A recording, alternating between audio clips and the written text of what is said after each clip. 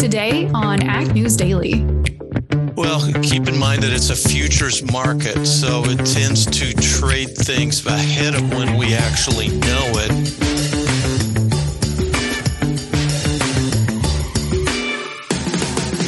Good afternoon, ladies and gentlemen. It is so good to be back on the Ag News Daily podcast. Delaney Howell joined today by Jennifer Holliday. Jennifer, how did it go last week hosting with Santa? Did you guys have a good time? I'm glad you didn't replace me. It went great. Tanner and I had a good time. I got to learn a lot about keeping up with the news every day last week. And how was Argentina? Argentina was awesome. So I just want to take a couple minutes and kind of share with our listeners some of the takeaways that I had high level from the trip. And so we were there with Global Farmer Network. They're a nonprofit farming organization out of Des Moines. Started back in 2000. And really the goal of the organization is to connect farmers worldwide. So we were in Argentina. This was kind of a special inaugural event where we brought new members into the organization. So we had about 10 new farmers that joined officially and went through training and sessions and stuff of that nature last week. But then we also brought about 60 members from all over the globe to join us in some of these high level discussions. And so there were about 25 different countries of farmers represented, from, smallholder farmers who have, 10 hectares that are farming fruits and vegetables, to farms that are huge, 80,000 hectares, was one of the Brazilian farmers, for example. So it's just a really interesting myriad of farmers, all doing things super different, but still facing a lot of the same challenges, Jennifer. I mean, a lot of the conversations that are had during the week really revolve around a lot of the same issues. Everyone is having issues still with labor and supply chain issues from COVID and the war.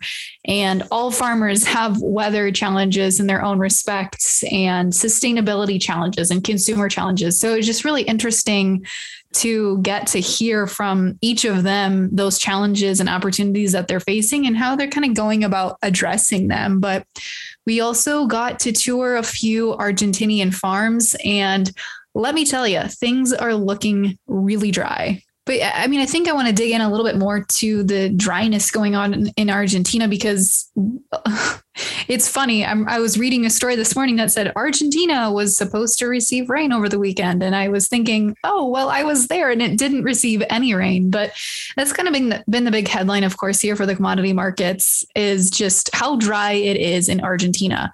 And so, like I said, we got to see quite a few different farms. We were in the Rosario, Buenos Aires area, and that's a fairly large soybean production area, and things are looking really dry. I had farmers that, were picking up the soil, they were digging in the dirt, they were feeling it and smelling it and tasting it, which was a new one for me. But all in all, things are looking really dry. And there's a big question mark right now about what's going to happen then from a production standpoint for Argentina, but also from a livestock production standpoint. That was something that I hadn't really considered, but a lot of the Argentinian farmers were sharing with me that they likely won't source soybeans from elsewhere, even though they are the world's largest soy or third largest soy crusher.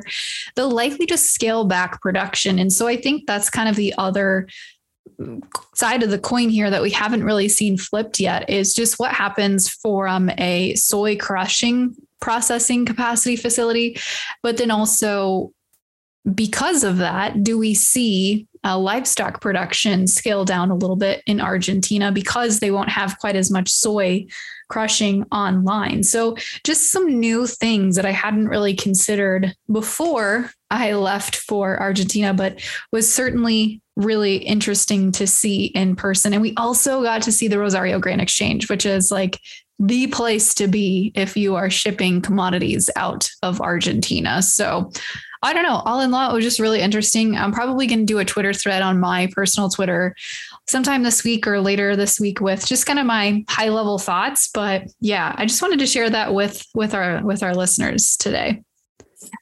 Wow, that is so interesting. I'm actually so jealous because I have grown to love learning about South America in general and all of the agriculture that occurs down there. Yes, it's just so different infrastructure wise, but just so interesting. So Thanks for indulging me for a few minutes. Absolutely. And I guess it's time to jump into our news for the day, right?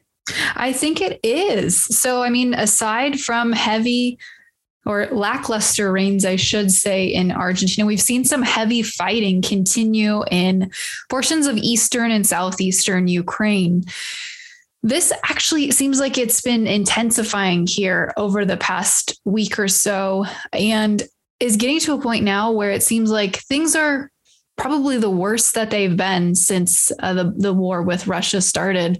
It's been almost a year. We're almost to the 1 year mark. That'll be February 24th officially. And the reality is, according to the NATO Secretary General Jens Stoltenberg, they said the reality is that we are seeing a start already to spring offensive attacks, especially as farmers in the Ukraine are also gearing up to start planting here come March and April, Jennifer. So really starting to see that exacerbated in the news as far as what's going on there. But we also got word that Russian sanctions have been a barrier to the Black Sea grain deal renewal. The Black Sea Grain Initiative, or the Grain Corridor Initiative, as it's otherwise been termed, was signed, of course, by Russia and Ukraine last July. They also extended the agreement further 120 days in November, but it's up for renewal again next month. Russia has postured once again that they are not going to re-sign the deal because they're unhappy by Western country sanctions on a variety of products, but most importantly, their oil products. So that certainly had a little bit of an impact on the commodity markets, and is just really kind of playing out here as we look at some of these bigger geopolitical events going on worldwide.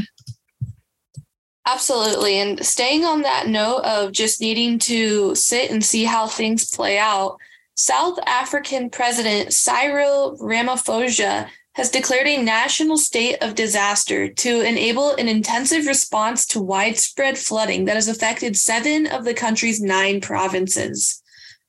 2 of them have been most affected by the floods, which were brought on by heavy rainfall as a result of the La Nina weather phenomenon, according to a statement from the Office of Presidency. Invoking a National Disaster Act gives the government additional powers, including the procurement and delivery of goods and services, and the ability to bypass restrictions under current law.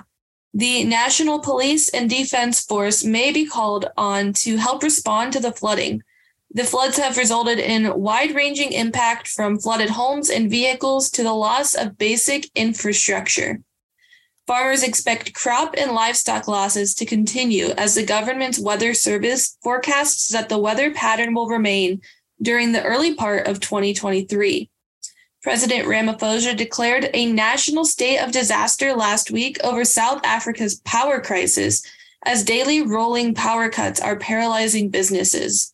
The National Disaster Act was also invoked in March of 2020 to deal with the coronavirus pandemic, and last April to respond to floods in the eastern province of KwaZulu-Natal.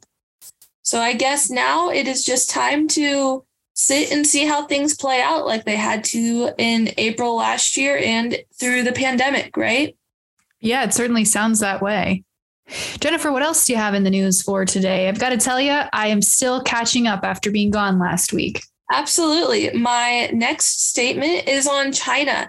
China will increase its efforts to boost output of soybeans and edible oils, the state media reported yesterday, citing a key rural policy document as it continues to push for greater self-sufficiency in its key food supplies.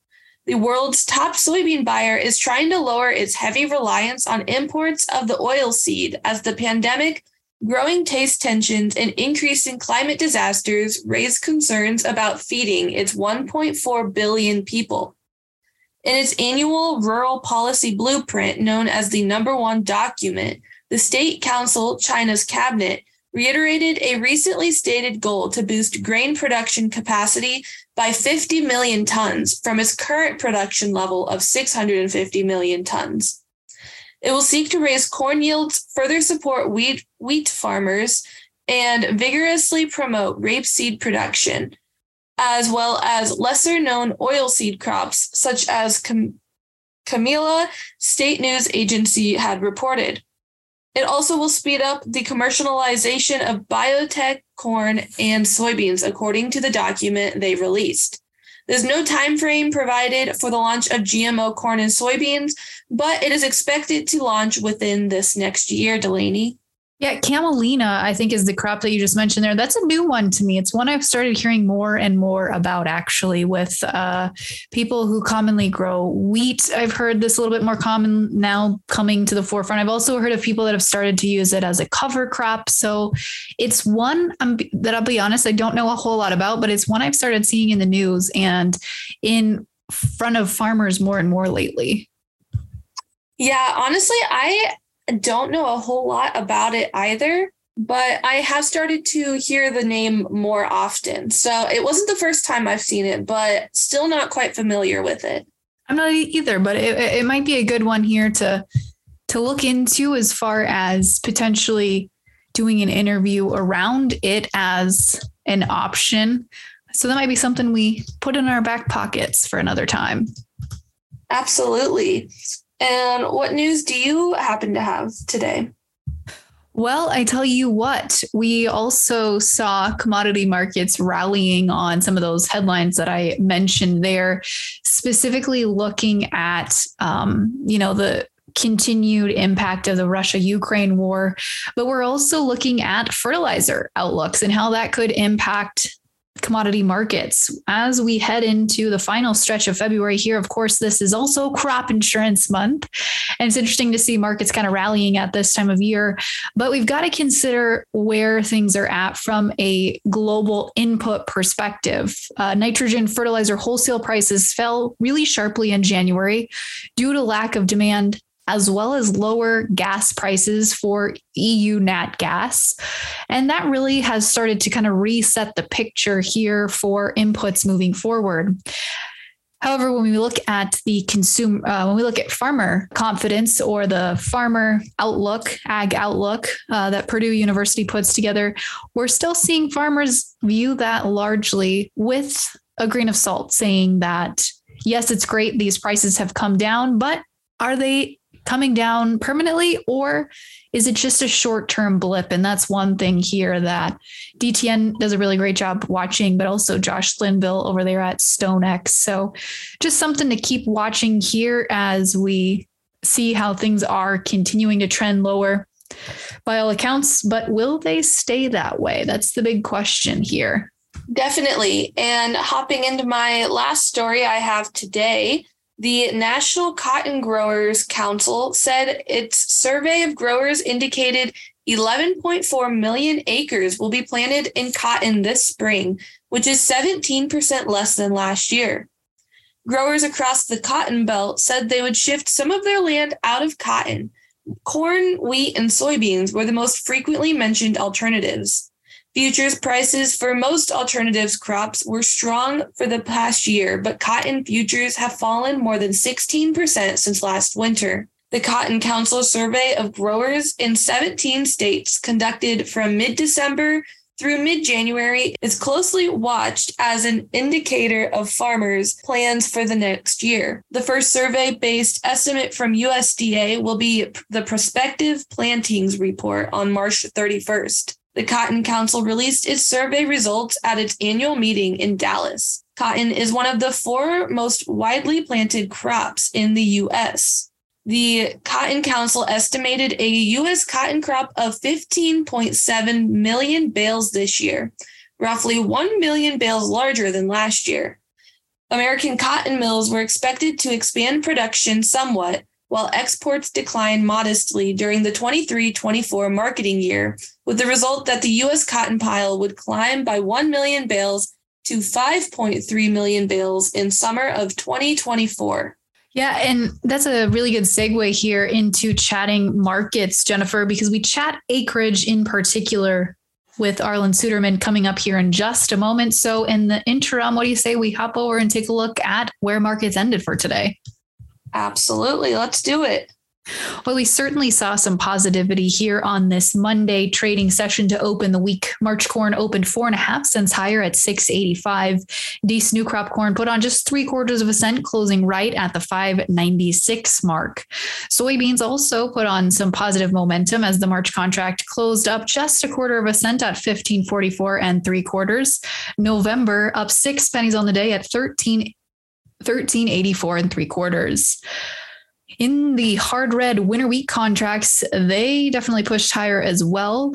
May wheat up 3.5 cents at $9.25. And as we wrap things up here with the livestock markets, April live cattle added $1.15 to close at $1.6510. April feeders adding 92 cents at $1.9160. And April lean hogs added $3.02 to close at $86.35. Jennifer, without further ado, let's kick it over to our conversation with Arlan Suderman.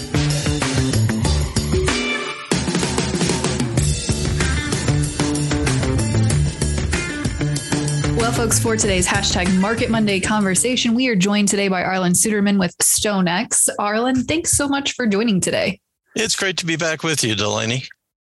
Arlan, I feel like we need to talk kind of macroeconomics here first, because we've seen the Fed raise interest rates, of course, one more time. We've seen some stocks firming up, treasury yields slowing. What's going on from a macroeconomic perspective?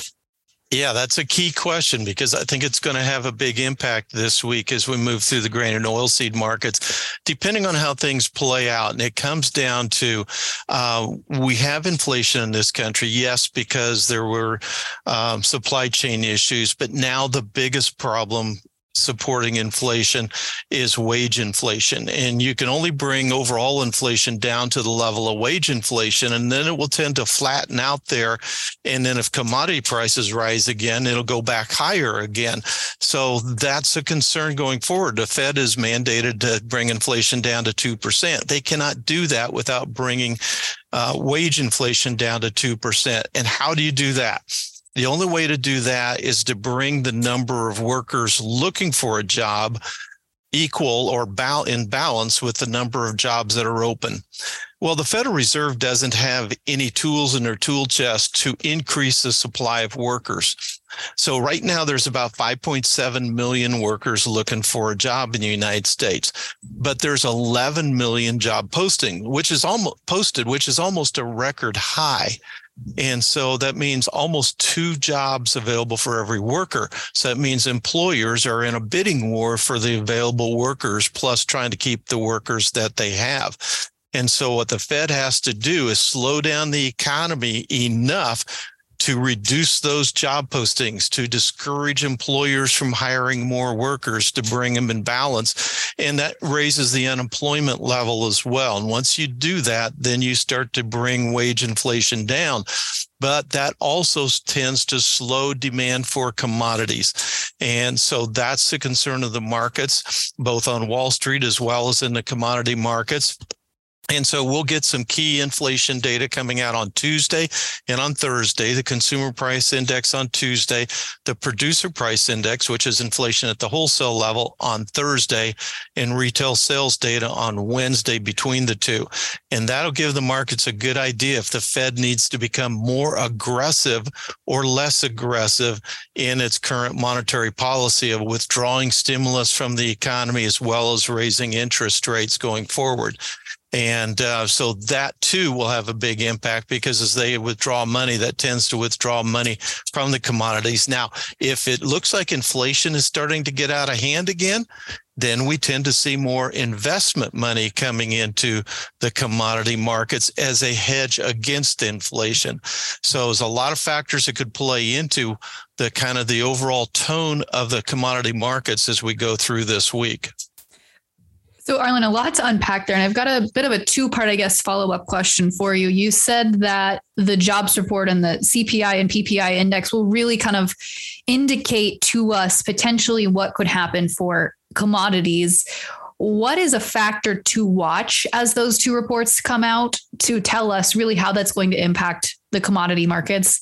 And second part of that question is, as money does withdraw from commodities, what kind of impact do we see from a futures perspective?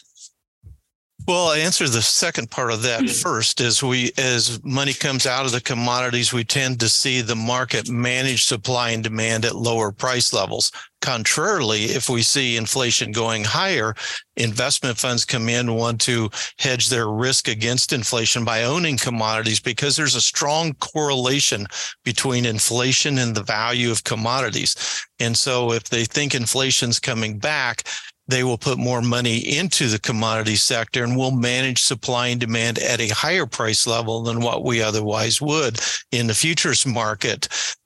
So what to watch for as we get the CPI and the PPI numbers this week. The general expectation is that we'll see the year-on-year inflation numbers continue to inch lower, but the month-on-month inflation numbers will start working their way higher once again. And if we continue to do that, then those year-on-year numbers will eventually start increasing again as well. So if we see those month-on-month numbers take significant increases from where they've been of late, that'll start be a warning flag to the marketplace that inflation is starting to come back. Initially, you sometimes have a fear reaction of money moving to the sideline, but then money starts to come into the commodities to hedge against that inflation. So, Arlen, as we start to dig in here a little bit about commodity markets in particular, I want to kick things off here with the soybean markets, because we get rain. It seems like they rally, or they don't rally, I should say, and we get disappointing rainfall in South America, and commodities rally. And I'll say I was just actually in Argentina last week, and crops are looking pretty bad, Buenos Aires and south. So how much more premium do we have left to build into this market? And at what point do you think we see that actualized into the market? Well, keep in mind that it's a futures market, so it tends to trade things ahead of when we actually know it. And then once we know it, that's considered old news and the market moves on. So in my view, we have already priced in the short crop in Argentina. The question is the market's perception of that short crop more or less than reality? And that's yet to be determined. But if you look at the crop in Argentina, which some local private estimates are as low as 34.5 million metric tons, there's a lot of parallels to the 08-09 marketing season in how the growing season is shaping up, and they produced 32 million metric tons that year. So that's very possible. The last half of the crop has a better opportunity to respond to rains if they come. And so far, there's not a lot of rains in the forecast in the next 2 weeks. But if they were to start to come as La Nina is dying, that they could respond. But we're just not seeing that happen yet. Meanwhile, to the north in Brazil, we have a massive crop being harvested now. We're just a little under 20% harvested on that crop. The yields in the center west district are very, very good. Yields in the southern part of the country, Rio Grande do Sul, et cetera, will be smaller. That's where they've had more dry weather. They'll be smaller. Overall, we think that's a crop of at least 154 million metric tons, which would be up 27 million metric tons from a year ago. So if you look at South America as a whole, we're still seeing a dramatic increase in production, even if you use some of the lower production estimates out of Argentina. I've talked to our team in Brazil, and I said, logistically, can you move 10 million metric tons to Argentina to the crushing plants there to keep their crushers supplied with soybeans? They said, logistically, we have several avenues we can do that, and we can fulfill that need. Will it happen is the big question. But Brazil does have the soybeans to fill Argentina's void if the logistics can be worked out to do that, and that is possible to happen. So from this standpoint, I think right now we're trading the drought without really thinking about the big crop to the north. And the other factor is those soybeans in Brazil are sold on the U.S. market, so to speak, based off the Chicago market. And so we've got almost 4 billion bushels that have to be sold yet. That can also create quite a selling pressure. Most of the Argentine drought has really been factored in through the soy meal market. And so we believe that the funds, we don't know for sure because we haven't had a CFTC Commitment Traders report for a couple of weeks, but we believe the funds have near record large ownership of the soy meal. And if in fact they do see the capability of Brazil to supply Argentina with enough soybeans, we could see a collapse of that soy meal market. Brazil farmers start to sell against that drop, and we could see a collapse of this market. So that's a risk that farmers need to keep in mind that could happen here. So Arlen, as that Brazilian crop, that huge crop is coming online here, what's the story been for exports, and what's your outlook for exports here moving forward? Well, we see obviously Brazil is going to take more and more of the China business. If you look at the 27 million metric ton increase in production, and we think with the good yields to the north, it could actually be a little bit more than that. We shipped 30 million metric tons to China over the last year. So we could see a significant shift in that export business. And that's happening as we're building up our own domestic demand for renewable diesel here in the United States. We're increasing our crush capacity. We need to make sure that we don't lose that export business faster than what we're able to build crush. But overall, that's the shift that we're going to see here in the United States. But with Brazil increasing production, we anticipate that they're going to be increasing their exports considerably, probably up in that 92 to 95 million metric ton level for exports for Brazil this year. Arlen, as we look at markets here today, wheat certainly had a nice little rally here this Monday afternoon. What was pushing markets higher there? Well, we traded lower early in the session and then kind of got some strength from the what was happening in the corn and soybean markets and ended up on a positive note. And the fundamental strength beneath this, let me back up. There's a couple of factors. First of all, the funds had built massive short positions, especially in Chicago wheat. And that left them vulnerable if something were to scare them out of their positions, because there's no natural sellers this time of year to take the opposite side of the trade if they were to try to buy those short positions back. So that had them nervous. Then you look at the fact that we had virtually removed all of the Ukraine war premium that we'd put in the market a year ago. And so that risk premium was absent. And the war in Ukraine is heating up. The fighting on the ground is probably about as intense as it's been at any point in the last year, let alone the missile attacks that are flying over across Ukraine, et cetera.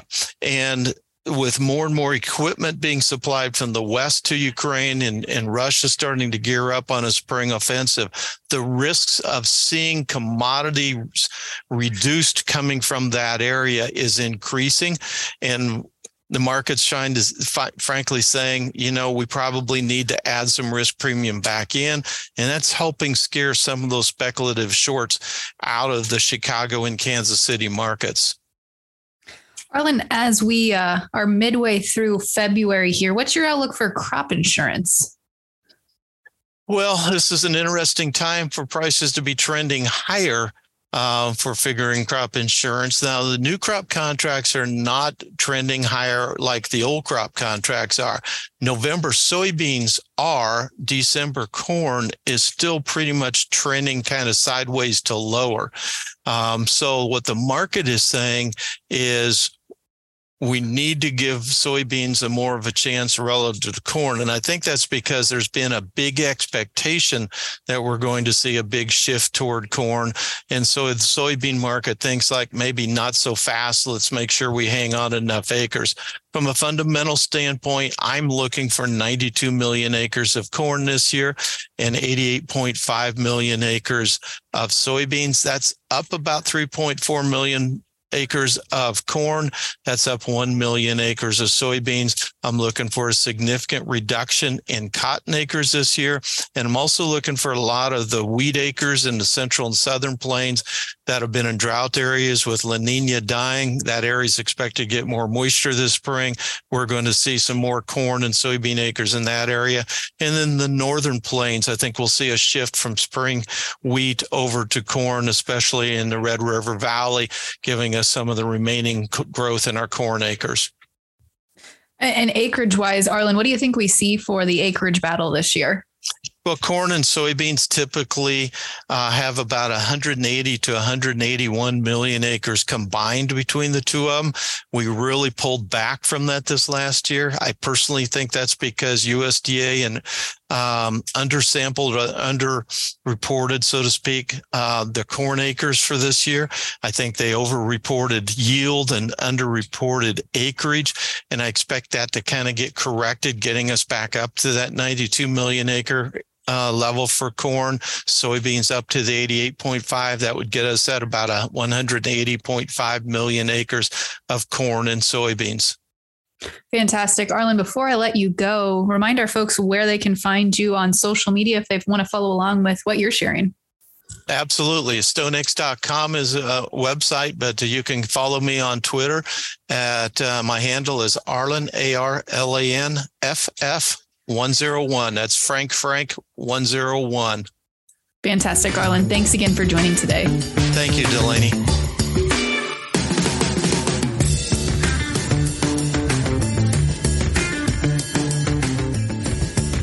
Well, Jennifer, that does it for today's Market Monday conversation. Absolutely. It was great to hear about everything that has happened over the weekend and today in the markets.